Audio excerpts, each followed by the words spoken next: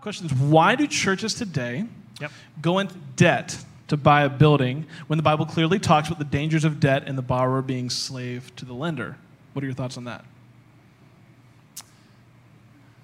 What was the question again? Why do churches Sorry. Why do churches today Straight go debt. into debt? Why do they go into debt? Yeah. Okay. I think it's because they feel they have to. I think there's a difference between functional debt, obviously, in terms of what Scripture talks about. Scripture does not say that going into debt is a sin. Let me go ahead and borderline Dave Ramsey some of you. It does not say it's a sin to go into debt, because as a matter of fact, there's a great deal in Scripture written to those who are called to pay their debts.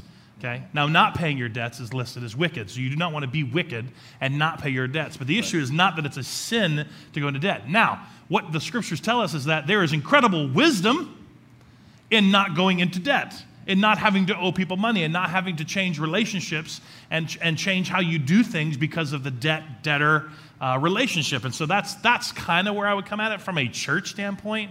I think it's the same thing as anything else. Debt is one of those things that can be very functional.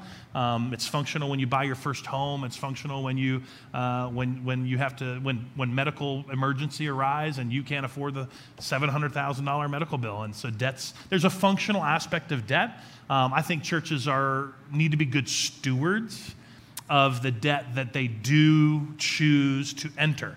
Meaning that from a church standpoint, you should not be entering a debt that is going to change the nature of what you can and cannot handle in terms of financially.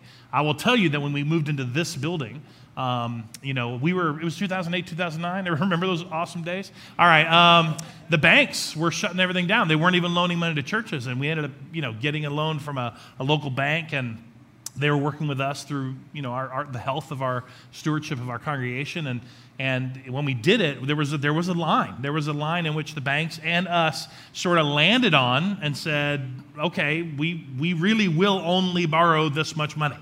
And I'm sure it was to the very extent of what we could afford. But I think that's, again, going back into, you have to use wisdom in understanding that. And I listen, I'm a firm believer. We teach Dave Ramsey here. I've always been a firm believer in the goal to be out of debt. What's his famous phrase? You live like no one else, so you can later live like so you no can one live else. like no one else. I absolutely believe in that. If you can be debt-free, be debt-free. But I've also never shunned anyone for the understanding that functional debt is something that just happens and it sometimes needs to happen. So, and I would just add to that, because I agree with that as well, that there are times where we have to leverage wisdom and leverage assets. And so anytime you're building a business, you have to understand asset management. And if you don't understand asset management, you're not going to be able to leverage the wealth that God has given you. And so there's many people that have incredible wealth and they do nothing with it because they're going to be living debt-free and they want to prepare for and build their storehouses and God speaks directly against that as well. And so I think there's got to be wisdom in stewarding the assets that God has given to us.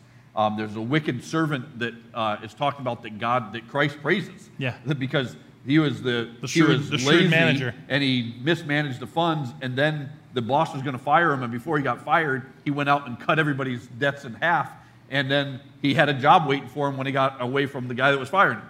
And then Christ praised him for his wisdom. And so I just caution people from making theological statements of like this and building your whole idea of finances around one or two verses. Yeah.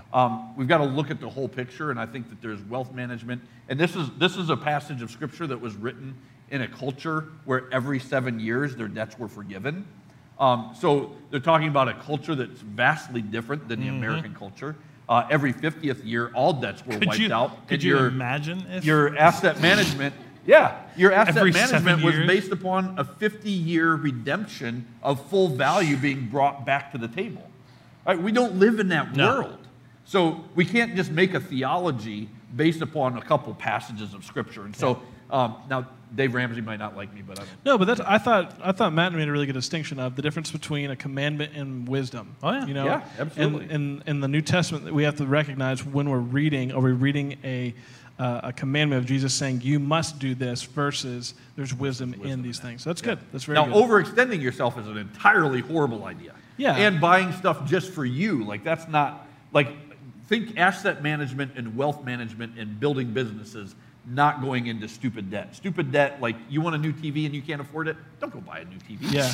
You want a new car and you can't afford it, don't go buy a new car. Buy a used car. Right. You know, it's about what can you afford and what can you leverage to be able to build into the kingdom of God. Everything needs to be driven by how am I going to expand the kingdom of God. So why would a church do that? Because they believe that if they leverage the assets that God's given them to manage and manage well, then they believe that they're expanding the kingdom of God. Yep. If they don't have that mindset, then you probably should go find another church that is thinking about what you're giving money, then we should manage that to expand the kingdom of God and serve you well. Yeah, that's good.